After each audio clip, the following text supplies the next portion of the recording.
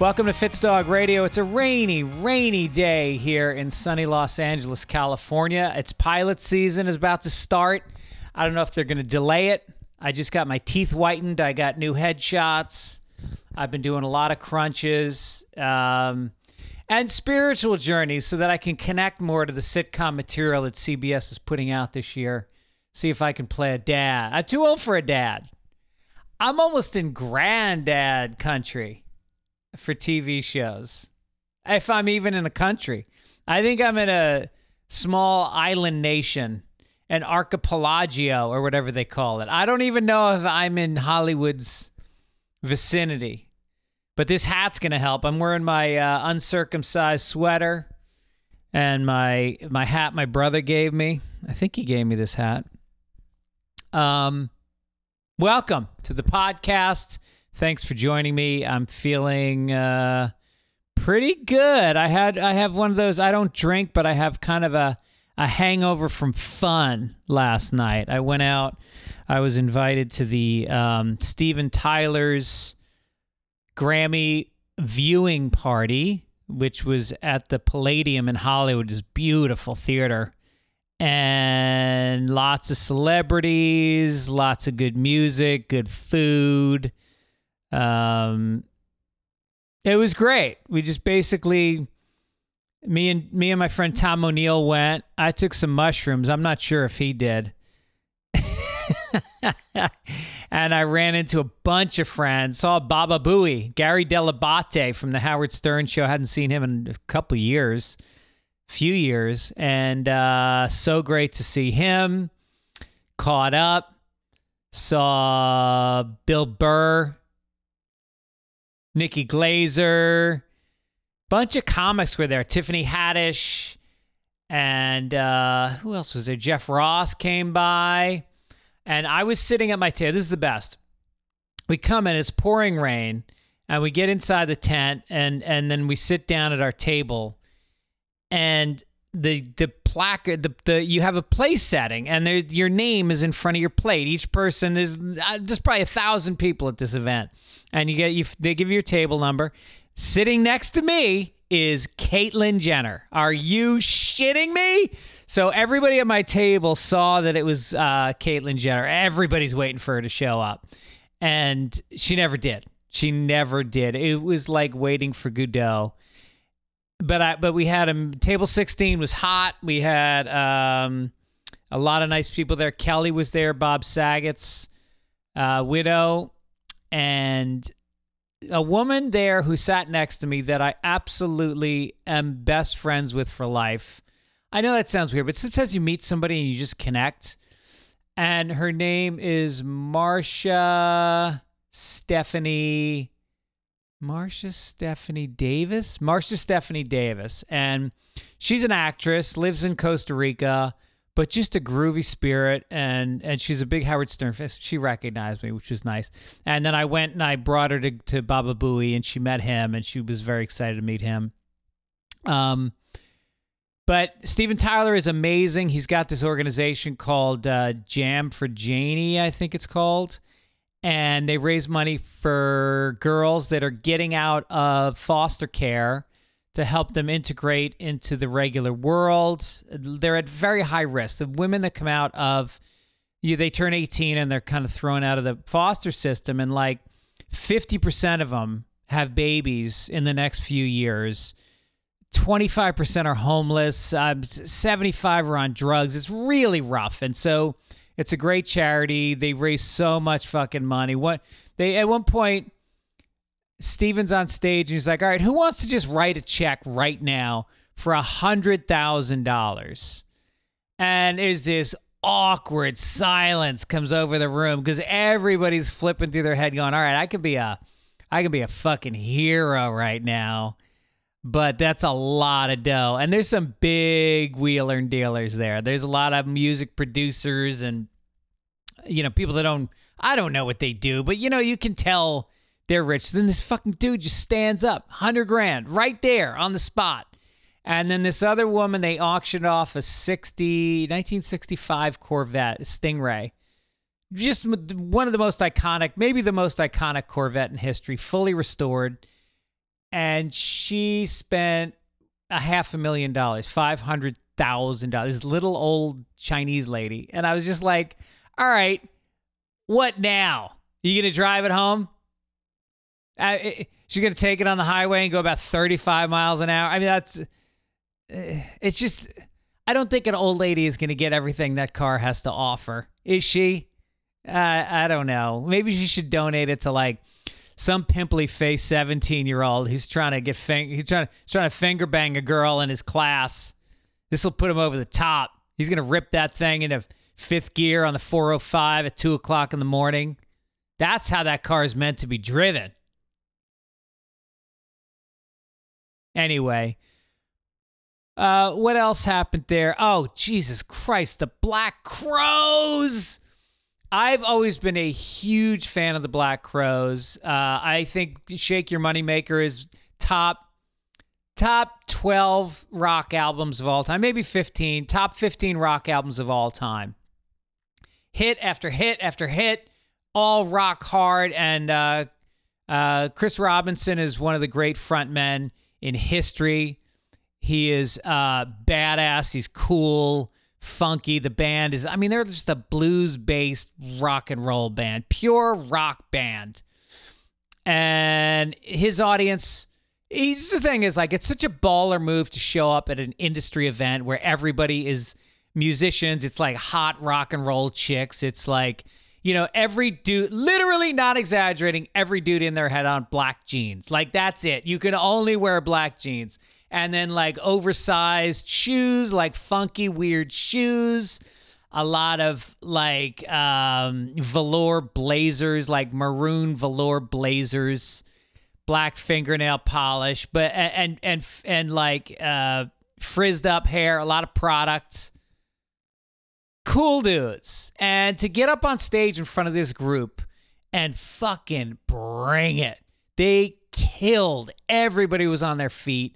They did like 7 or 8 songs. They did a new one that was really cool. But I saw girls in their 20s singing every word to their songs. I say every word, so I must have been looking at them a lot if I noticed it was every word. There was a lot of eye candy. Samantha Fox was there. Zoe Deschanel hosted it. She was charming. Who else? Anyway, it doesn't matter. I'm not going to sit here and name drop. It was an amazing night. But I was thinking about Chris Robinson and about who I think are the best frontmen in history. What rock and roll bands have the best frontmen of all time? Obviously, you got Jagger, Plant, Daltrey. All right, that's the Mount Rushmore right there. And then you got, I got to say, a front woman, Chrissie Hynde. To me, is one of the great front women of all time. Joey Ramone, Rod Stewart, David Byrne, Freddie Mercury, David Lee Roth. I made a list here. Jim Morrison, Billy Corgan, Lou Reed, Anthony Kiedis, Ozzy. Those are my guys. And if I have to throw another woman in there, Ann Wilson from Heart. Is incredible. I hate that it's mostly men, but I don't know how many women are. I guess Janis Joplin and the Holding Company, she was pretty incredible. You had Grace Slick from Jefferson Airplane. You had, I can't say Sinead O'Connor because she didn't really have a band. It was her. So I'm talking about bands. So if I'm missing any, write me at fitzdogradio@gmail.com. What frontman am I missing? And don't say Axl Rose. I don't know. It just something about him feels too LA. The good ones died. You know, the really great frontmen, they had the decency to die at 27 years old so there could be lore. You can make up stories about them. Also watched Killers of the Flower Moon over the weekend. And so many people go, it's too long. It made me sad. I was sad. What do you mean you were sad? What is this, fucking news to you? That the Native Americans were treated badly in this country? What are you, you've been living in a cave? Did you not? Did you not go to 8th grade history class? Have you not read Howard Zinn? Have you not read Cormac McCarthy? Here's one. Read a book called Empire of the Summer Moon. That's incredible. What else? And then it's movies. Last of the Mohicans. Bury My Heart at Wounded Knee. It's all there. This movie, Killers of the Flower Moon, is a masterpiece. It's Scorsese at his best. De Niro gets out of his own way. You don't see De Niro in the role. DiCaprio's great. The woman that I should have written her name down, but the woman who plays the lead, she's incredible. Great movie, highly recommended. Worth the 3 hours and 20 minutes. Just what else you got to do, huh? All right, I'm going to keep this quick. I'm excited about today's guest. I want to tell somebody last week wrote in and they said, I wish you would tell more stories about your siblings because it seems like you have a lot of funny stuff to say about them. So I thought of 2 very quick things just before the podcast. I was like, what are some funny things? One time, me and my brother were upstairs, and my mother was very fun. My mother is this little woman from the Bronx who's very tough and has a very hot temper. So we grew up with her trying to discipline. Me and my brother were raging maniacs. We were hell-bent on trouble all the time. So we were upstairs, and she's yelling at my brother. He's standing at the top of the stairs. She's at the bottom of the stairs. I'm laying on the ground near his feet because we used to love when the other guy got in trouble. We just enjoyed seeing him get reprimanded. So I'm on the floor, and my mother is yelling at my brother, and I'm laughing. So he starts to grin. He starts to chuckle, and she goes, "What are you laughing at, Mr. Snickerface?" Done. We're fucking done. I howl. He starts howling. She gets the belt. It was worth it. It was worth it. I don't remember laughing that hard in my life. Mr. Snicker, and we called each other Mr. Snickersface for many years. The other one was me and my friend, Sneaky Pete, and my sister were sitting on the roof of our house, and we were smoking pot through an apple with tinfoil as the screen. And we're sitting on the porch, and my next door neighbor was named Arthur Litt, and he was the town judge. So we're smoking pot, and my friend Sneaky Pete hands me the apple, and I reach for the lighter, and he goes, with it, you got to picture a lung full of smoke as he's saying it. "It's Artie Litt, Artie Litt," and I thought he meant Artie Litt, like Arthur Litt, the judge. I thought he meant Arthur. And I threw the apple down the gutter and started going inside, and he fucking burst out. He goes, "No, I said Artie Litt." And me and my sister almost fell off the roof. All right, listen. Dates coming up. Don't forget Hollywood. Coming there. St. Patrick's Day show on March 16th. It's going to be amazing. At the Improv. I got Helium in Portland coming up February 22nd to the 24th. Those will sell out. Get your tickets soon. Huntington Beach, the Rec Room, March 2nd. La Jolla Comedy Store, March 8th through the 10th. And Tampa, Side Splitters, April 4th through the 6th. Go to fitzdog.com. Get yourself some tickets. And don't forget, if you are a member, if you're a premium member, you get half off your tickets. Just email me the receipt, tell me how many tickets you need, and we'll take care of half your tickets. Also, this show is sponsored by BetterHelp. BetterHelp helps you help yourself. I mean, I have been married. It's coming up on 25 years this summer that I've been married, and we had a romantic weekend together. It was just beautiful. I felt so connected to her, and I realized it was work. You know, marriage is energy you put in and the energy that you get out of it.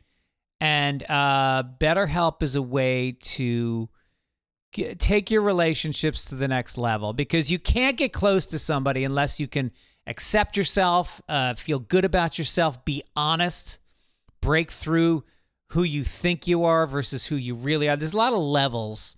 And I found with BetterHelp, I did a thing called, what's it called? Why am I forgetting what it's called? There's a type of therapy that I did. Fuck, man, I talk about it all the time. Behavioral therapy. It's cognitive behavioral therapy. Jesus, what a brain fart. I've read fucking books about it.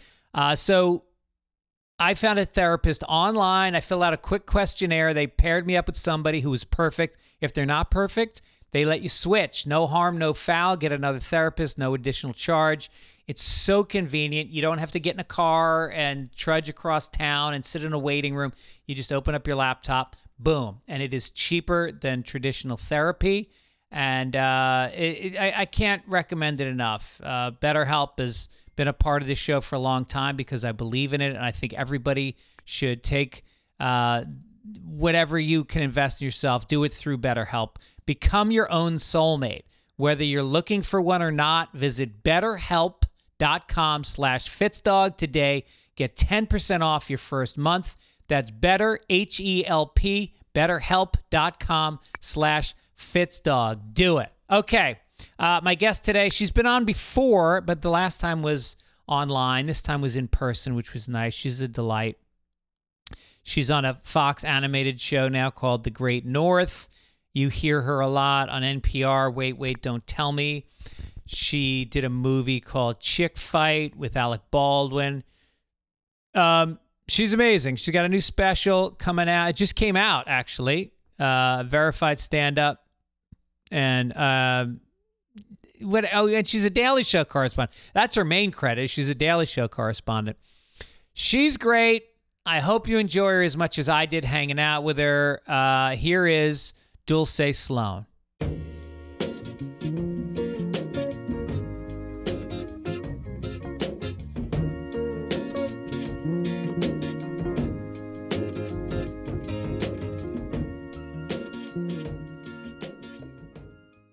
Welcome to the back to the podcast, Dulce Sloan, who is in person. Last time we were just talking about it. It was the beginning. It was for LA. It was the beginning of what would be a year of indoor. And in New York, I didn't realize New York went outside so fast. So you guys were already out after a few months. Well, technically, it wasn't lifted. Yeah. So because the show sent us home the week before lockdown. Because a lot of studios and productions... The Daily Show. Yeah. Started sending people home actually the week before, the world went on lockdown. Yeah. So that was in March. Right. And then they were like, okay, it's not going to take long, which everyone thought was going to take long. And then New York started trying to go off what LA was doing. So it's then LA extended to April, we extended to April. Y'all extended to May, we extended to May. And then June came, and they were like, okay, you can go outside, but you can only do stuff outside. Right. You don't have to be confined to your house. And so that's when all the restaurants got the outdoor spaces. That's when we started doing comedy shows outside. Yeah. One outdoor show I never did was there was one in the park. In Central Park? Yeah, I don't know which park it was in. I didn't go. One, I don't go places where there's no bathroom. And two, I'm a grown adult, so I don't go anywhere there's no bathroom. And because people hit me up oh, we're doing this outdoor show. You want to come? I was like, where can I pee? Yeah. I'm I'm not coming. So Jacob Williams, and a great comic from New York, he was telling me that he did this outdoor show in a park. The thing about doing the shows in the park is that you're not allowed to have any amplification. Why not? Because it's illegal in the park. Okay. So you can't play loud music or whatever in this particular park. And so he was just doing stand-up next to a tree with no mic. Right. Or I think Stand Up New York started doing comedy shows in the subway. And I was like, listen. On the cars or on the platform? Cars. No. And I was like, listen. One, I haven't been on the subway since 2019 because I'm a good person. What do you mean? Oh, I don't ride the subway. Oh, because you're above that? No, because it bothers me. What do you mean? There's too many people. Yeah. There's always somebody touching you. Right. And then you don't say anything. Uh-huh. And then you're just getting bumped too. I feel like somebody's trying to pick my pocket, steal my purse. Yeah. And then it's too many people breathing. It's disgusting. Uh-huh. It's too hot or too cold. Yeah. And yes, I'm above it. So... You're literally above it. And literally above it. Yeah. Also, the subway freaks me out because I know how physics works. Yeah. So it's like when you're walking down to the subway, if you see like where so you see where the sidewalk is and then where the tunnel, there's only this much dirt. I know. And I don't know if it's pretty amazing. And I don't want to test it. Yeah. I don't want to. We're also, you're on an island. There's only like there's also a fault line going across 14th Street, and they're saying it's just a matter of time. Right. And so if the train stops, just stops. Yeah. Because like even if you're in traffic, at a certain point, you can get out of a car. Uh-huh. You can always get out of a car. You can't get out of a train. Yeah. So if you're on a train, I've been stuck on a train before, and I was like, fuck this. I'm never going through this So again. what do? You take Ubers everywhere? Everywhere. What's your Uber bill like every year? I don't know. It's tax deductible. I love when people use that excuse. You're still spending the money. Yeah, but it's a travel expense. Yeah, right. So it doesn't count against my income. Yeah. Literally is deducted from my travel expenses. Yeah. I like that. Yeah. Yeah. So that makes your tax rate lower. It makes sense to me. Right. And it's all like cabs are all cash. You can't get receipts. I mean, who does receipts anymore? You can definitely get a receipt printed. They're annoyed when they do it. Yeah. But also it's like anytime you run your card, people are like, I need a receipt. I'm like, why would you need a receipt when you run your card? Right. The card has a record of what ran. Yeah. So the only time you need a receipt is you pay in cash. Right. So you got Harvey Altman as your accountant? No, I have Jason Brown over at PT. PTD. Yeah. Yeah, I was just like, well, wait a second. Why am I keeping these receipts? Yeah. The card keeps a record of all these things. Yeah. But yeah, I can't. It's amazing when you start making money, because I don't know how long you've been making money. Probably 10 years now. You've been like... I started doing stand-up full-time in... Sorry, my car just told me that my doors are unlocked. You want them to go down and lock them? Oh, no, I can lock it from here. That's amazing. Believe it, it's truly amazing. A quick recap. Greg Fitzsimmons only has the basically he only got the promo trial for this software. He only got the promo trial for the software he uses for his podcast. Now, last time I checked, he's done over 1,000 episodes, so I feel like he would have made enough ad money to have $100. But yet, here we are, being the cheap comic he's always been. Hey, the chair is new. How do you like the chair? I mean, I think it was You're like a queen. I mean, I feel like I might be itchy when I get up. I don't know what Goodwill you got this chair from. But this is giving borrowed. Yeah, there was a Labradoodle on there before you. Sustained. That sounds absolutely accurate. Right, in Marina Del Rey. It sounds right. Sounds correct.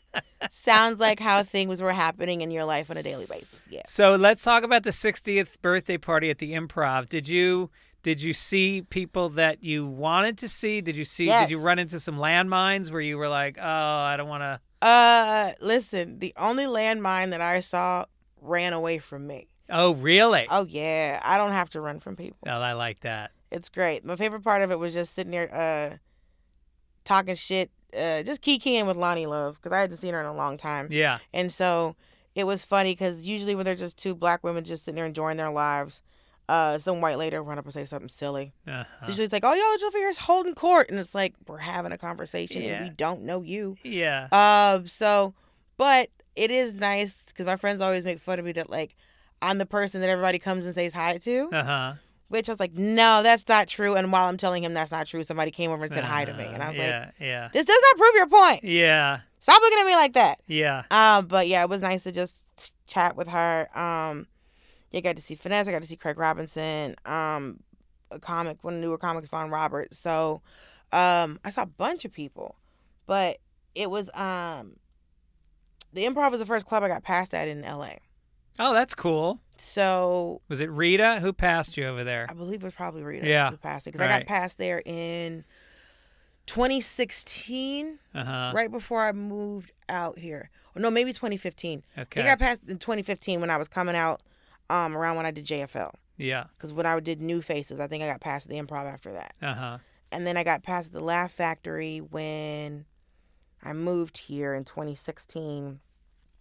And then I just got my name on the wall at the Comedy Store. Like, oh, a couple congratulations. Thank you. People understand what a big deal that is because they don't. It doesn't matter how big you are. I have seen national headliners like yourself come in, and it's kind of humbling, but then when it happens, it still feels pretty sweet, right? Well, it's interesting. The thing about it, and I wish more comics thought this way, is that one club doesn't determine how successful you are. Right.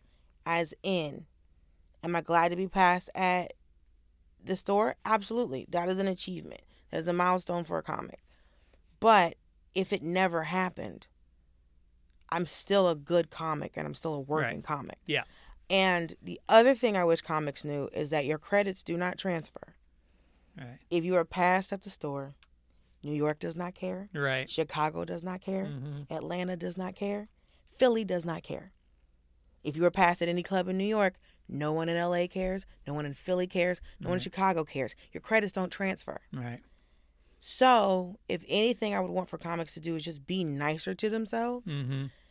Because if you're working, you're working.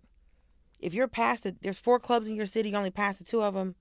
You're passed at 2 of them. That's right. And you're also touring on the road. Right. And you're doing, it's like, I feel like sometimes there's these milestones we feel like we have to hit. Mm-hmm. And if we don't hit them, then it's like, but I'm not successful. And it's like, you tour. Right. You sell out shows. Right. I also think that there's something about comedy that, people can argue this to some extent, but I think more than a lot of areas of show business, it's a meritocracy. You go on stage and they either laugh or they don't laugh. And, and some bookers can make a judgment on whether or not you're making them laugh the way they want, whether that fits in the sensibility of the club, if it has a sensibility. And that's fine. And you can't change that. All you can do is do your act. Right. But if you do your act well, you will succeed. Right. It's a business where you can't be stopped if you're funny, if you just keep showing up. And I see so many comics that are really funny get discouraged because there's so many comics that aren't funny who have a lot of confidence. Yep.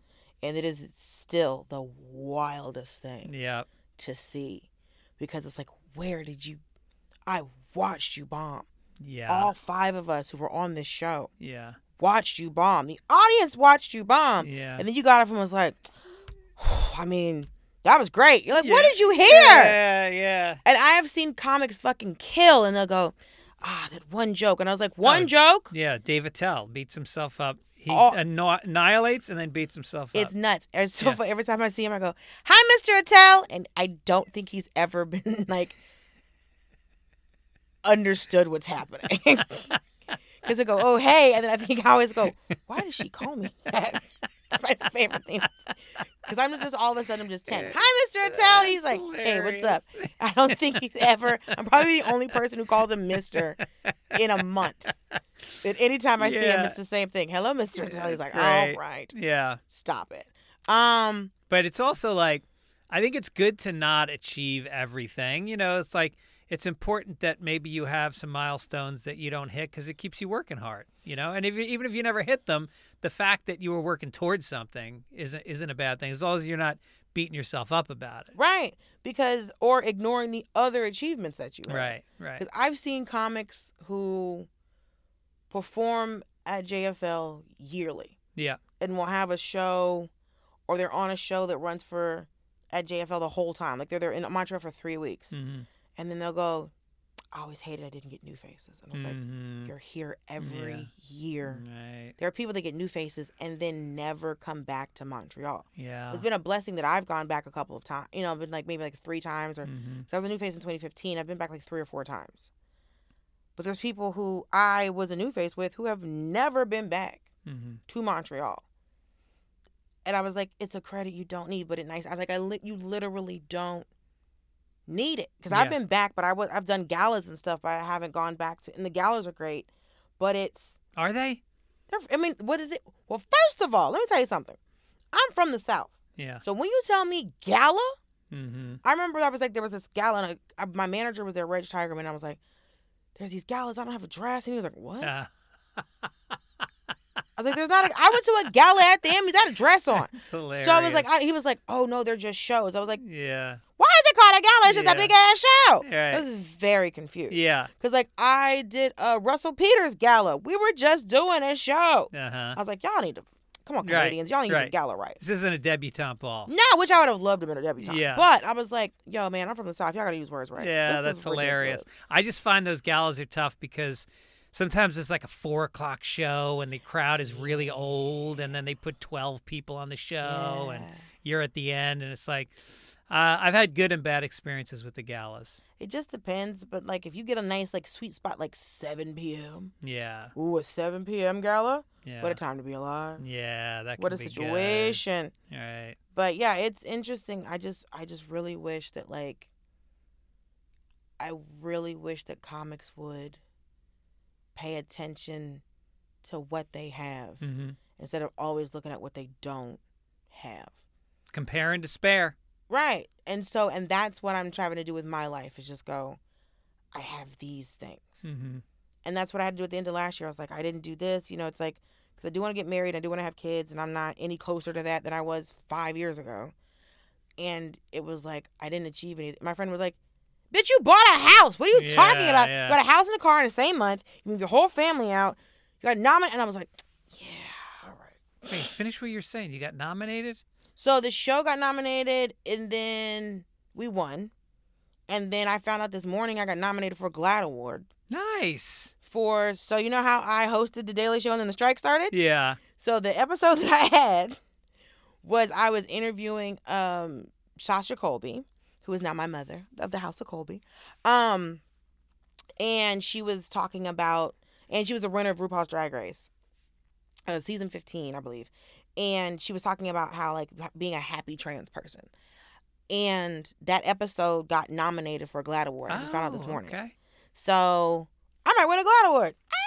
Nice. That's pretty cool. So the show went on Monday, and I went on stage, and it was interesting because it's like, it was funny because after Trevor left and the show got nominated, I was like, we're going to win the year that he's not here.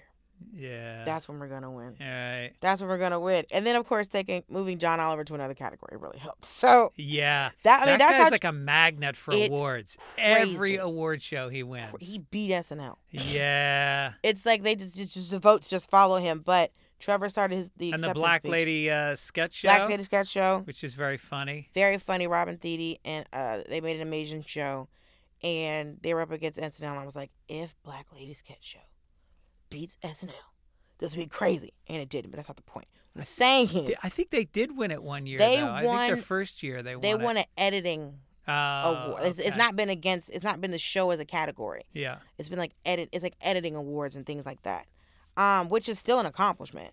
Yeah. But yeah, that's how Trevor started his acceptance speech, where he's saying, I knew we could beat John Oliver if they took him out of the category. It's basically right. what it was. So is it weird because have you the whole time you've been there, was it Trevor? Because if he leaves, is there a worry among the staff that like there's going to be personnel changes with a new host? I haven't even had time to think about that. Well, now you're thinking about it because I put it in your head. Well, no, I'll say I don't know if that affects us. I don't know if you've ever been on a TV show. Talent is the last to know anything. Right. So you read about it in the trades usually. In the trades, that'll tell you. Yeah. I don't know. If we get a new host, I don't know. And they haven't decided on a new host yet, right? When I tell you talent is the last to know anything. Wow. I don't know anything. Yeah. I don't know anything, but I also like knowing nothing. Yep. Because I can't worry about anything if I know nothing. I love your mindset. You're so introspective. Thank you. I didn't read your whole book, but I read a bunch of it. And it really is. It's like some shit you say in there. Like at one point you say that your friends would punch you in the face if they knew what you were saying about yourself. Yes. And that our own narrative about ourselves defines how we feel and the choices that we make. Yeah, my friend said to me that if someone spoke to me the way that I speak to myself, they would punch that person. Right. Oh, right. That's what it was. Yeah. So and two of my friends who have never met each other, one lives here and one lives in Atlanta. Yeah. Both said that to me within like the same year. Right. And I was like, okay, I need to work on this. So what did you used to say to yourself that you don't now? I'm just trying to be nicer in general, just how I speak to myself, because it's like I put a lot of pressure on myself. In the same way, for prime example, I was like, I don't know. Everyone's thinking about it over their year, and I'm like, there's all these things I didn't do. And that's why my friend reminded me, bitch, you bought a house here. It's like, so it's all of these things. So I didn't even think about those things because I'm too busy looking at what I don't have, which is a lot of what comics do. Is just go, I need to do boom, boom, boom, boom, boom. Okay, goal, met it, boom, bye. Goal, met, boom, bye. And I have to stop thinking that way. Yeah. And it's just like, oh, do people treat you the way they treat you because of how you look or these things? Because it's like someone's always, I'm still black. So I'm still a woman. I'm still a plus size woman. So when someone's always going to have an opinion of who I am, my body, and they're going to have preconceived notions about me. I'm always going to be the bad guy. I'm always going to be a monster. I'm always going to be this person. And so you have to go at a certain point. Do I, because I've been acting since I was a child and I'm a consummate performer. There you go. And I love to give the audience what they want. Yep. So do I act like the person that you think I am? Or do I continue to be the person that I am and I want to be? Right. Because if you want me to be loud and rude when I come in here, sir, we can be 10 toes down. Yeah. But I better win an Emmy in this bitch. Right. You know what I'm saying? So if you want me to put on a performance of a century, I will be Viola, Meryl Streep, Davis, Julianne Moore. I will do everything in here to make you realize that if this is the person that you want me to be, okay, I will hurt your fucking feelings because that's what you expected me to do. Right, right. You wanted me to be intimidating? Okay. But I'm not intimidating. You're intimidated. And you don't know why. Right. Because I've had to do everything I can to still have confidence when the world tells me I shouldn't. Right. Right. Every day somebody wakes up to make sure that I feel bad about myself. People pass laws. People pass just... There's companies that make sure that my clothes aren't in a store. For what? I still have money. Right. So throw some extra fabric on a fucking hanger. Because you know who makes sure my clothes is always in stock? Walmart. Walmart keeps my clothes in stock. Is that right? Yeah, Walmart keep a plus size. Walmart knows their clientele. Yeah. So there's a lot of people that spend a lot of time making sure people feel bad about themselves because of who they are and how they look. Right. And it sounds exhausting. Well, it is, and it's it's a advertising culture. Everything in our culture is about how do we fucking squeeze an ad in the seat behind you when you're in an airplane or when you're trying to watch a video on the internet. It's like we are just inundated, and these images are created by people that have a very narrow view of what our society should be. Right, but there's also legislation that tries to make sure that, because it's like, I've just never understood how what someone does with their body, unless they're causing harm to someone else, has anything to do with people. So if I'm not harming another person, why do you care if someone decides, hey, this isn't the body that I'm comfortable in? It's crazy. Because you have no problem with somebody getting new titties, a new ass, a new face. Right. No matter how many times I'm going to walk in there. That's a good point. But if someone wants to go, hey, this isn't the body that I feel like I should be in, so I need to change certain things about my body. Yeah. All of a sudden, everybody has a fucking opinion. So the new titties are only allowed to go on women. Yes. Yeah. New titties? No. You a man, you want new titties? Right. You feel like that you were born into the wrong body? Or you are someone who, no matter you identify, non-binary, whatever, you're like, I need me some titties. I mean. And if you're not a cis hetero woman, you shouldn't get titties? Yeah. That money, that car is going to charge the same. That's right. That cash going to be the same. So why do you have an opinion about it? Yeah. Right. But also, it's the same thing. It's like, well, your hair is not real and da-da-da-da-da, and these women are man. Listen, there's a lot of men men have been wearing toupees forever. And you've made the choice to not do that. Yeah. You've gone full Patrick Stewart. That's it. I own it. Patrick Stewart. Live your life. Yeah. Live your life. Yeah. Remember back in the day when you used to put screws in men's heads so they can tie their toupees on? Yeah. Yeah. I know guys that have the scars on the back of their neck because they did the hair transplant. The hair transplants. Listen, you know how many men are going to Turkey? Turkey? Yes, that's where you go for the hair transplant. No shit. Yeah, so you go to Brazil, Dominican Republic, Miami to get a new ass. And then for men who want a new hairline, they go to Turkey. Wow, around the world. Listen, get out of America. You can get some stuff done. My friend went down to Mexico to get his teeth done. A lot of people are doing that. My mother went to Colombia to get work done like 20 years ago. No shit. Mm-hmm. Yeah, he went down and his teeth were rotting, and so they put in they had to shave him down. Yep. Cap him. Yep. So he was down there for a month and a half. Sounds right. And then he came back, and a year later, like, they just started falling out. Yeah. No, they didn't start falling they're out. falling out. Oh, no. Yeah, so, I mean, in general, they're good, but I don't know if he went to somebody reputable. But, I mean, he was going to have to spend, like, $60,000 here, and he ended up spending about a tenth of that down there. Well. But that's what you get. I mean, it depends on where you go. You also got to do your research. Right. So, but, yeah, I'm always confused as to why we spend so much time just trying to make people feel bad about themselves. Yeah. So. Well, it's totally logical. I mean, it's you. If you don't, I mean, in the words of RuPaul, if you can't love yourself, how the hell are you going to love somebody else? Right. So if you can't love you, yeah, then of course I have to make other people feel bad.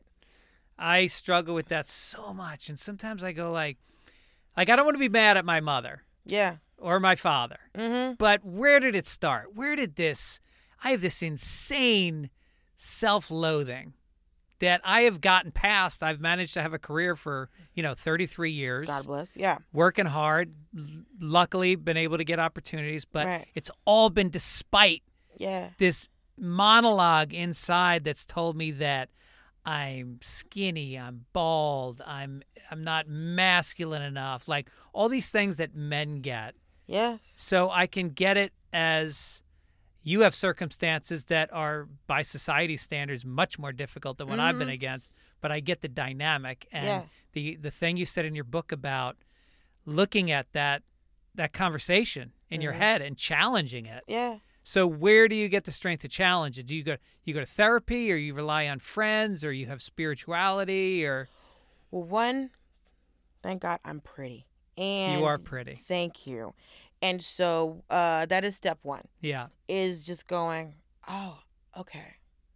It is going to sound fucked up, but it's like, even though there's all of these things, it's, hey, she's still pretty. Yeah. Or it's, because I've heard you're pretty for a black girl. You're pretty for a fat girl. And I was just like, and some dude said that. I was like, sir, one, you could have stopped pretty. That's where, because see, this is what happened. Yeah. Oh, you're pretty. For a, and that's when the legs closed. Do you understand? The amount of pussy that men have talked themselves out of is absolutely amazing to me. Because you could have seen between me down there, if you'd have stopped, there should have been a period where you put a comma. Yeah. And so, I also, it's a constant conversation of you have this bad thought and then you let it go. Mm-hmm. Because I've looked at a picture of myself and been like, I can name all the things that I don't like in that picture. And then 2 days later, I can see that picture and go, oh, I do look good. Or just the picture just from just another angle. Right. And it's like, oh, I do look nice. Or all like this. Yeah. And so it's like, I'm very, like for a long time, I couldn't listen to my voice recorded or I couldn't watch myself. Yeah. Because this was this and I should have got this angle and I shouldn't have worn this shirt and da-da-da-da-da.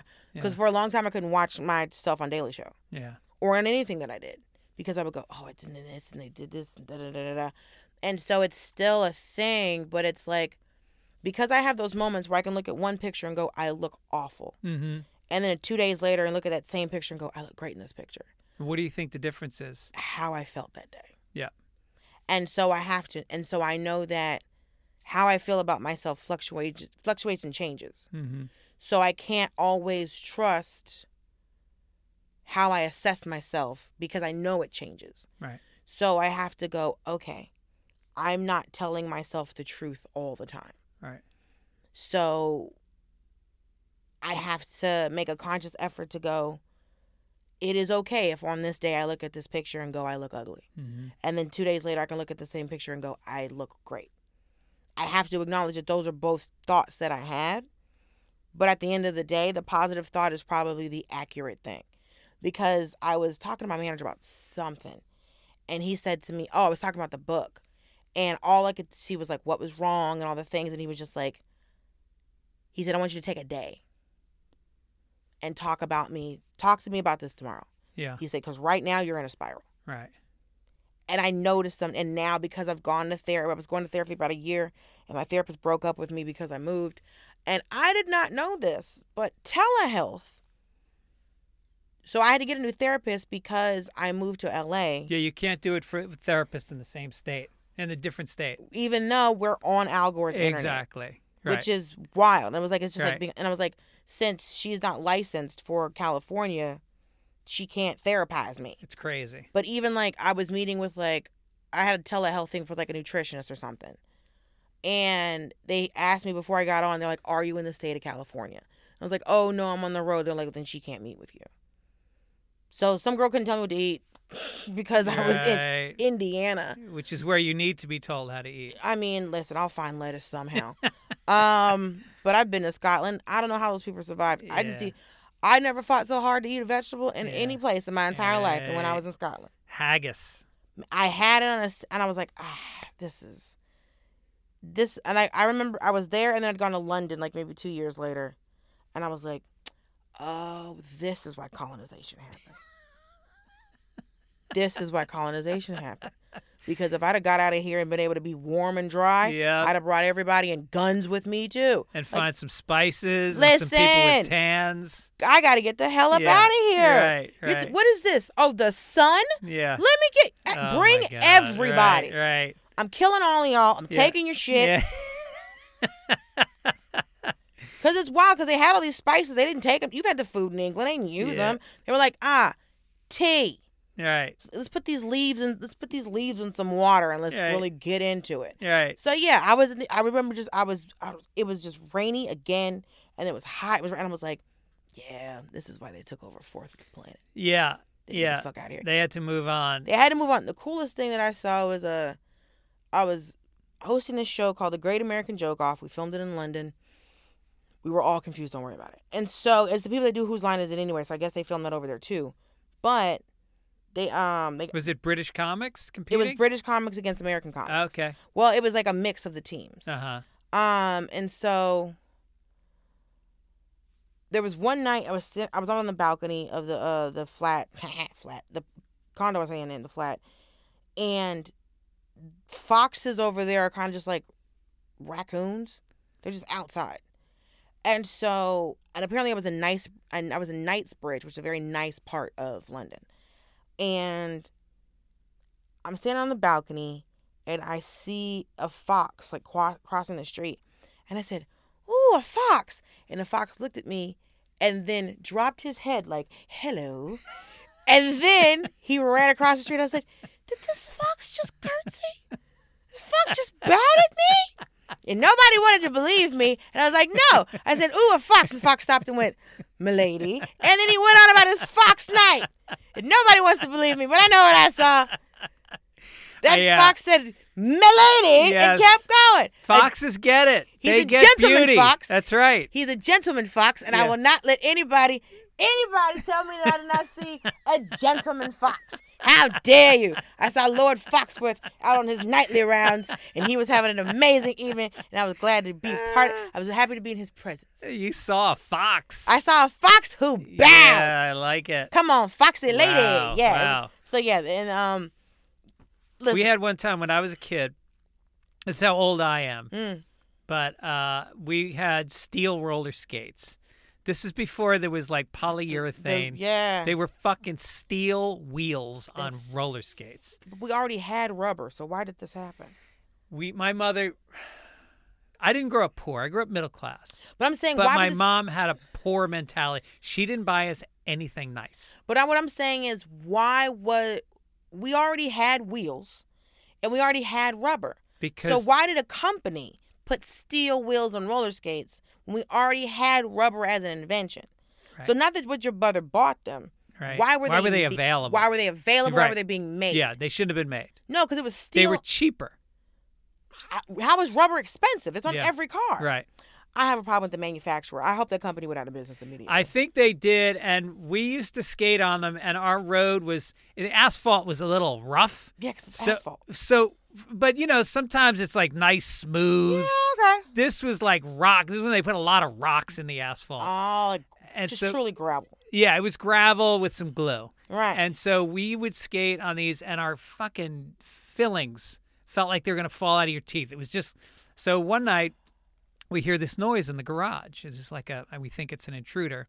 So my mom opens up the kitchen door to the garage, and we look out, and there was a raccoon with his front feet on the roller skate, and he was pushing it around the garage in a circle. That's funny as hell. And this is before cell phone. This is before video. Right. This would have been the greatest viral video of all time. Yes. He didn't nod to me, though. He didn't bow. Listen, my mother told me one day, she called me, our cat, Queen Esther, who we still have. My mother called me one day, and she said, I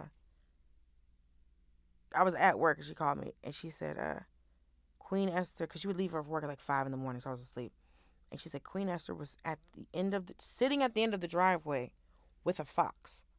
Really? Just hanging out. No shit. Just her and the fox, just sitting at the end of the driveway. This is in Georgia. And she said another day she came out to work, and she saw the fox chasing the cat. And at first she was like, oh shit, what do we do?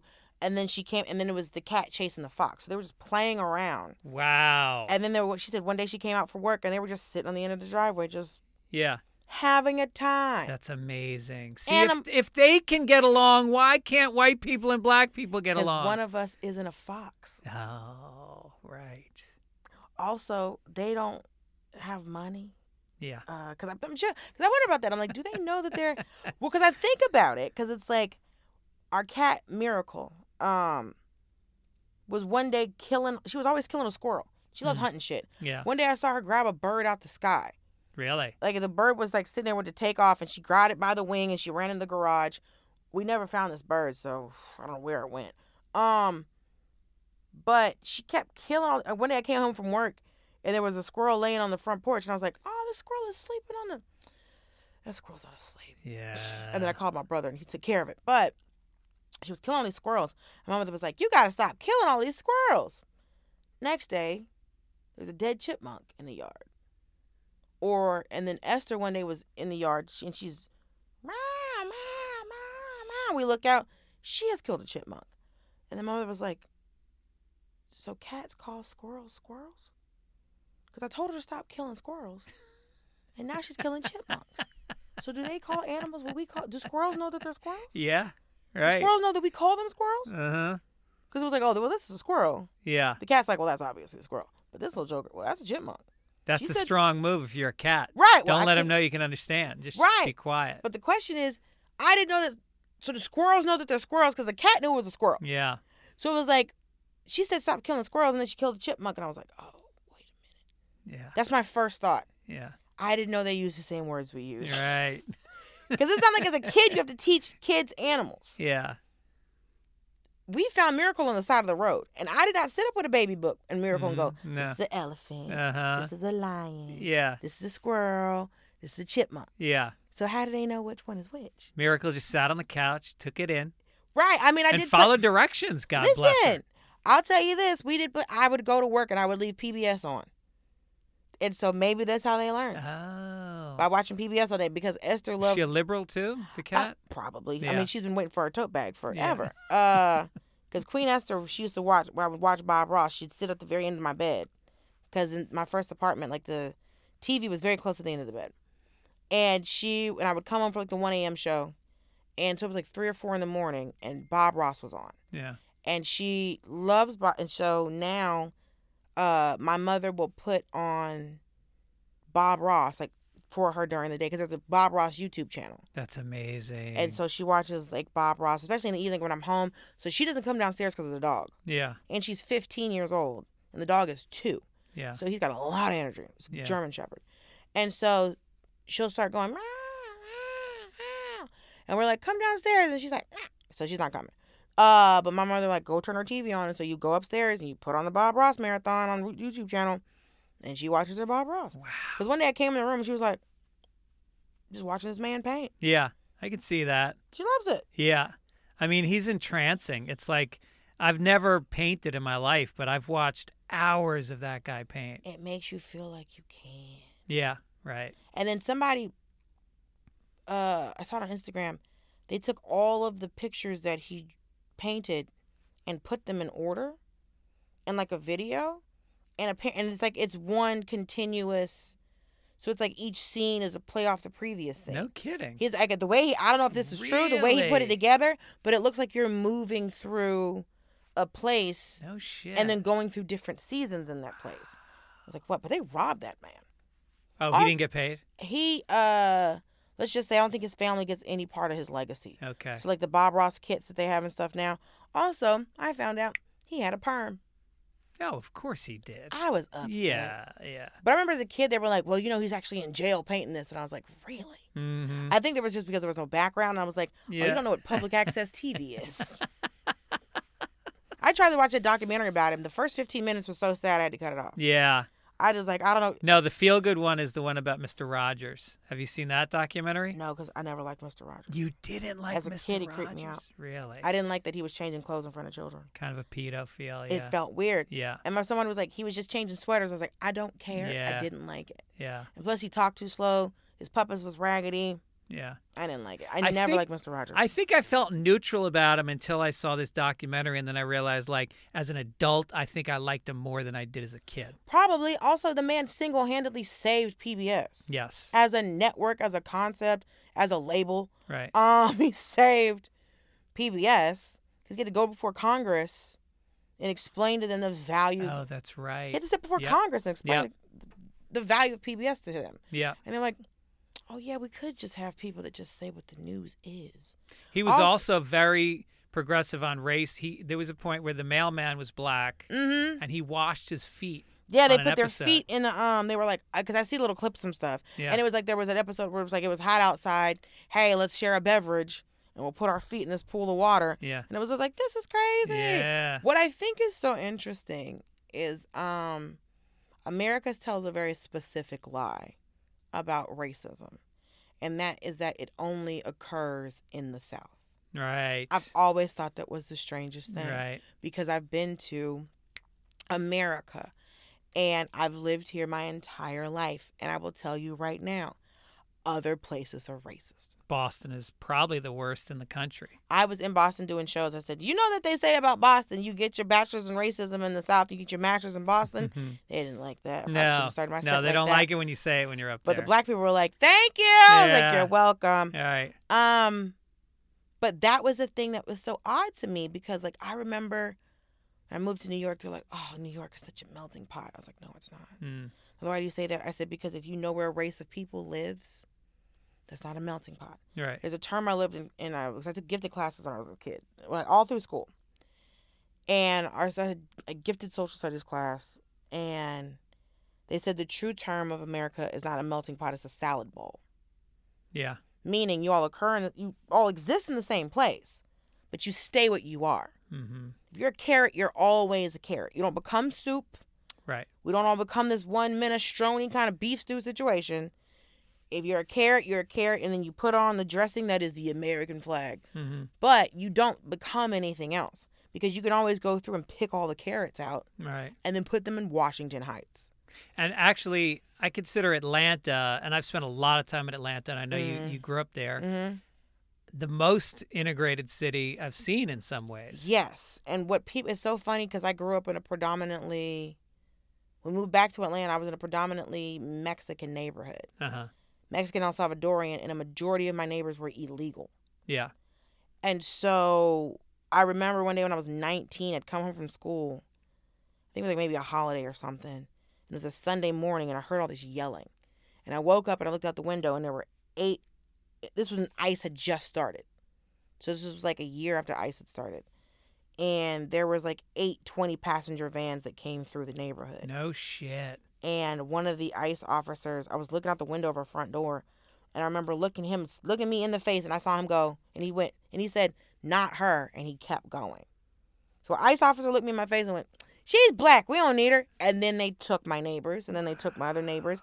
And so they left with full vans. Yeah. All of them were full. They brought in 8 vans, they left full, and there was whole apartment buildings where it was like 4-unit buildings or 8-unit buildings, and everybody was gone. No shit. And they hit on a Sunday morning because that's when the men were home. Uh-huh. So they made sure they got. So like one of the guys I grew up with, his neighbors, it was a married couple, and they had 4 or 5 kids, and she had like a fresh baby.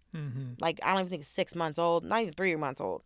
And so the first 2 kids were born in Mexico. And Mexico was, were they also, no, Mexico. And then the last 2 kids were born in America.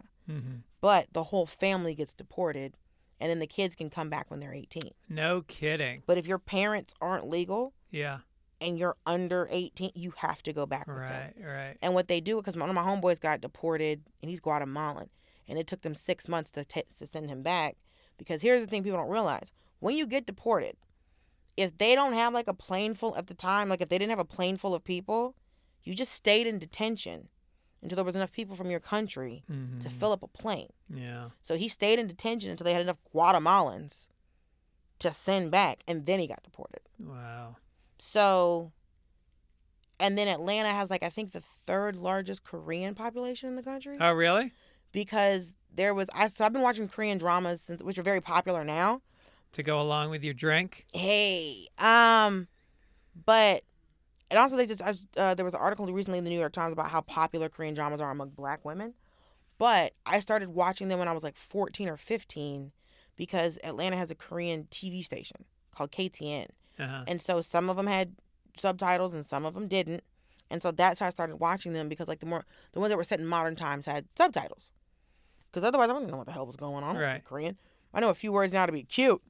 But that's how I started watching them, like when I was a teenager, because Atlanta had like a Spanish channel, had a Korean channel, and then all the regular English channels. Right.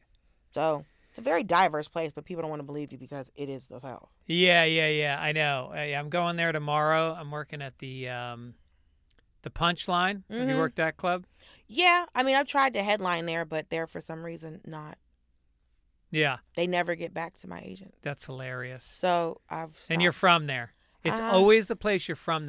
Boston was the last place to let me headline, and that's where I started doing comedy. I headlined there, I think, a year ago, and I was at City Winery. But in one night, I made twice as much money as I would have made doing a weekend at the Punchline or any other club. So I'm just like, I think I'm okay. Yeah. I think I'm okay. Yeah, the City Winery gigs are nice. They're nice. Yeah, they're nice. And so it was like, but it's interesting because my agents are like, we're trying to get you a weekend. I was like, and what's interesting is like, one of the comics was like, oh, the lady over at the Punchline, you know, she's so proud of you. I said, that's interesting. Really? And she's like, yeah, she says that she's proud of you all the time. I said, she says that for your benefit, not mine. Yeah. Because you know what she's never said to me? She's like, what? That she's proud of me. She says it for your benefit. She doesn't say it for my benefit. Yeah. And I don't know why she's lying to you. So I don't understand the point of this. So what club did you work when you were in Atlanta? I started at the Skull. But you did? Yeah. Wow. So I took a stand-up class. Big Kenny was teaching it. And I because a friend of mine used to run the door at the Funny Farm, and one of my little sisters from college. Was that Roswell? Alpharetta. So like Roswell, Alpharetta area. Yeah.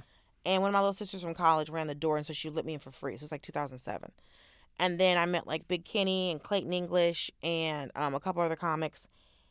And just from talking to them and having conversations with them, they're like, you should start doing stand-up. I was like, I'm really all right. But I have a theater degree, and I was honestly afraid to do stand-up. Yeah. Because I'd never been on stage where I was saying my own words and I was myself. Right. And so he was like, no, you're supposed to do this. You're supposed to do this. And so for 2 years, he had me come see him do Blacktop, which is like, I think at the time, the only all-black improv group. And they would perform at the old Uptown. Okay. When it was still like right across, when it was still downtown near Georgia Tech. And so anytime we'd have a new stand-up class, he's like, come on. I was like, ah. And then come like April of 2009, I'd gotten laid off from a job. I was on unemployment. Also, for those of you that don't know, unemployment is not welfare. Unemployment is not public assistance. Unemployment is paid into every time you have a job. You pay for it. You pay for unemployment. Right. Because what you don't know, when you file for it says unemployment insurance. So you know those lines when they take money out of your paycheck? Yeah. One of those lines is unemployment. Right. It's not welfare. Yeah. Stop putting your family through this. Go get your unemployment check. There's no shame. There's no shame because I know a lot of people work- during the pandemic that weren't taking unemployment. I was like, what the fuck is wrong? That's your money. That's your money. I worked for 30 years without taking unemployment. When that pandemic hit, I was like, give me my fucking money. And you know what they did? They paid me. And then like a year later, they sued me because I had gotten a residual check during that year and a half period. Oh, you have to report that as income. I didn't know. Like the residual it comes in, it's like direct deposit. I didn't notice that like a $60 check came in for a TV show I did 9 years ago. Yep. So I ended up having to give them thousands of dollars back. For $60? Because they claim the whole quarter. They discount like the whole quarter. Okay, no, that's just fucked up. Yeah. Because I've gotten unemployment. I've had to do stuff. I've had to deal with that. It's like you have to. But it's interesting because I wouldn't even thought to even include a residual check as income, and so, oh, that's annoying. Yeah. But yeah, and then Big Kenny came to me again. He was like, "I'm doing a new stand-up class," and I was like, and the class was $300, and that was basically like my entire unemployment check. Yeah. And I was like, Unc, I don't have the money for this, and he's like, "You don't have to pay. You're supposed to be a comic. I'm not going to charge you for the class." Nice. And so I wasn't sure. And then I saw my mom about it. And she said she had a dream that the whole world was laughing at me. And she was like, in the dream, like, "Why are you laughing at my child?" And I was like, "All right, Jesus. All right. That's I hear amazing. you. All right." So between my mother's dream and Big Kenny not charging me, I started taking a stand-up class. And then the Funny Farm closed while we were in the middle of doing the class. And then we moved over to the Laughing Skull that had just opened. Yeah. And so my graduation class was at the Laughing Skull. Nice. And so that's the club I started at. But so you owe Big Kenny a lot. yeah, and I talk about him all the time. Yeah. I talk about him all the time. He was really a blessing. Because sometimes people see talents and abilities in you that you can't see in yourself. Right. And so I think that's one of the takeaways that I want people to have for the book, where it's like, sometimes when someone's telling you, "Hey, you should try," sometimes you should try it. Yeah. If it's something ridiculous, like, "Hey, you ever murdered somebody? Right. You ever tried crime? Yeah. Might not want to try crime. Yeah, you have strong hands. Have you thought about choking somebody? Hey, you good with math? You ever thought about robbing a bank? No. Oh, you got a photographic memory. You ever thought about stealing credit card information? Right. Maybe not. Yeah, you're a fast runner. What about smash and grabs? Have you considered it? Listen, we're still doing B&Es in this time and country. So it's like sometimes someone can see a talent in you that you can't see in yourself. Right. So sometimes you have to go, okay, let me just see what happens. Yeah. And well, I want to ask you more about the book before we go. I don't want to Okay. keep you too long. It's okay. This is good. Well, let me ask you this. There's Fastballs with Fitz, which we started since you came on last time. ooh, what's she? Fastballs with Fitz. I'm going to ask you some questions, and you're going to answer them. Ooh. Okay. Who's the worst opener that ever went on ahead of you? A guy so bad I can't remember his name. Oh, we don't want his name. Just give me the story. I'll tell you, I can tell you he had more merch than jokes. Yeah. I love that. They spent half their set promoting their merch. He had more, and he was one of those comics who was like, "Well, ladies, you know you need to be doing." Hey, sir, you need to be less worried about the ladies and more about your hairline. And so what was interesting that weekend is that, just a quick story. I did not know Eagle Witt, who's an amazing comic in New York. And so I was down at the DC Improv, and I had 6 shows with this dude. And also it's like he was also like not polite to me. Uh-huh. And very kind of dismissive of me, as if he shouldn't even be opening for Right. not There's just a me, lot of that. but probably anybody. Mm-hmm. And so I was like, "What the fuck is okay?" And then the manager of the club was like, "Hey, you're gonna throw Eagle up to do some time." I was like, "Who? What's the boy name?" Eagle Witt. I was like, "I don't know," but the dude was the opener was just so bad. Yeah. And he was like, "Come on," and Eagle's like, "Please," and so just giant just eyes, and I was like, "All right, I'll give him 7 minutes." Yeah. It can't be worse than the gentleman that's going on now. Uh-huh. So Eagle does his 7 minutes, and then that dude does his time, and I go up, and Eagle always says, he said, "I love Dulce because the first time I ever met her, she made me $1,000." Because Eagle went up, did his 7 minutes. I went to the manager and said, Eagle's my opener for the rest of the weekend. No shit. And I took that dude off the show. Wow. So that guy was supposed to do 6 shows. I think we're doing 5 or 6 shows. And so he did the Thursday. I think he did the first show on Friday. And then I think Eagle did, so yeah, I was doing 5 shows. And then Eagle did the second show Friday, and then both shows Saturday. Yeah, I took the dude off. I was like, Eagle's the opener, and then the manager of the club went, good. Nice. Because I don't know if he was also trying to get this dude off these shows. Yeah. But yeah, I saw Eagle for 7 minutes, and I was like, take that dude off my shows. So did you start bringing this guy on the road with you? Well, Eagle was doing stuff, so yeah. I don't know. Our schedules didn't ever coordinate. Yeah. But do you bring somebody regularly on the road I do. with I you? bring Amina Amani, who's amazing. She's been opening for Mateo, and then I'll bring David Perdue, who's a comic out of Atlanta. Okay. He just opened for me, and I bring Lace Larrabee on the road with me. But she's a headliner now. She just did America's Got Talent.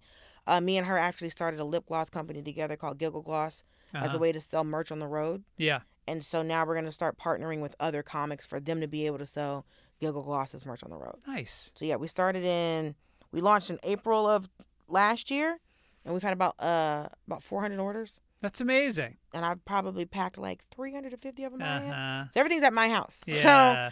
So, but yeah, it's been really great. So yeah, I've had an opener I kicked off of because he was that bad. I like it. All right. Have you ever not finished a set on stage? I got very sick in 2019, and I couldn't talk because my tonsils were swollen up as I was speaking. Yeah. So what the club did, as opposed to me I had to do at least 30 minutes to get paid. So they extended the host and they extended the opener. And so I just did she was like, listen, you got to do 30 minutes so I can pay you. Yeah. And so I've done that. So I've never walked off a stage, but I definitely had to do a shorter set. That's strong. Because I was dying. Yeah, I respect that. Yeah, because then I got back to New York and found out that I had strep, staph, tonsillitis, uveitis, and thrush all at the same time. Staph is the worst of them, right? And so it took a month for me to get better because once I got over one, because I remember I was out of work for I was so sick, I couldn't eat. I couldn't keep cold water down. So I think I'd lost 20 pounds in 2 weeks. Damn. I looked great when I did my half hour. Yeah. Because I was because I remember telling Tiffany Haddish called me to say what's up. She said, what's going on? I said, I got sick and I lost 20 pounds in 2 weeks. And she said, come cough in my mouth. You lost 20 pounds in 6 days? I said, probably. She said, come cough in my mouth. Where are you? That's what you should have done after the show when you did your 30 minutes. Instead of selling merch, I will cough in your mouth for $20. 20 pounds. And so I was still sick because there was these lozenges that I had to take because the medicine I couldn't take on the plane because the bottle was too big. And I had to take 2 of these. I had to take 5 pills in a day every 2 hours. Wow. So one of my friends would come with me, Danielle Perez, who's an amazing comic. She had an alarm on her phone. Mm-hmm.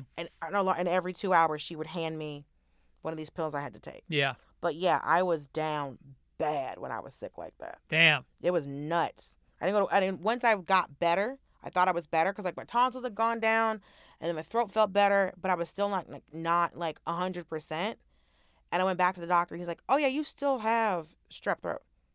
Damn. And now you still have thrush. And you did the full antibiotics and you still had the strep throat? Because I had so much. I had staph and strep and tonsillitis and uveitis. And so one went away. So in a month, I had all of these things. Damn. And then Trevor had just had surgery on his throat. So I was like, I could not go to work. Right.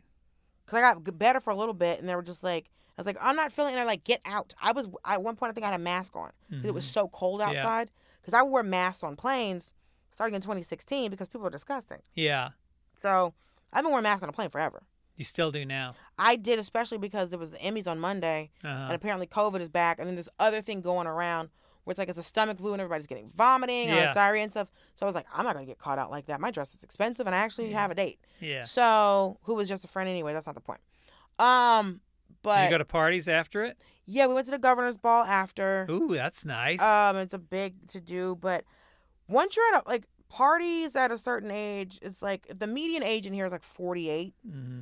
No one's dancing, really. We're just standing around talking, eating past hors d'oeuvres, and we're at a bar. Yeah. So, and then we went to the Disney party after that, and I ran into some friends. Oh, that's cool. And I got to hang out with, and I saw Quinta and Io and Alex English, who's a writer over at SNL, who's very funny.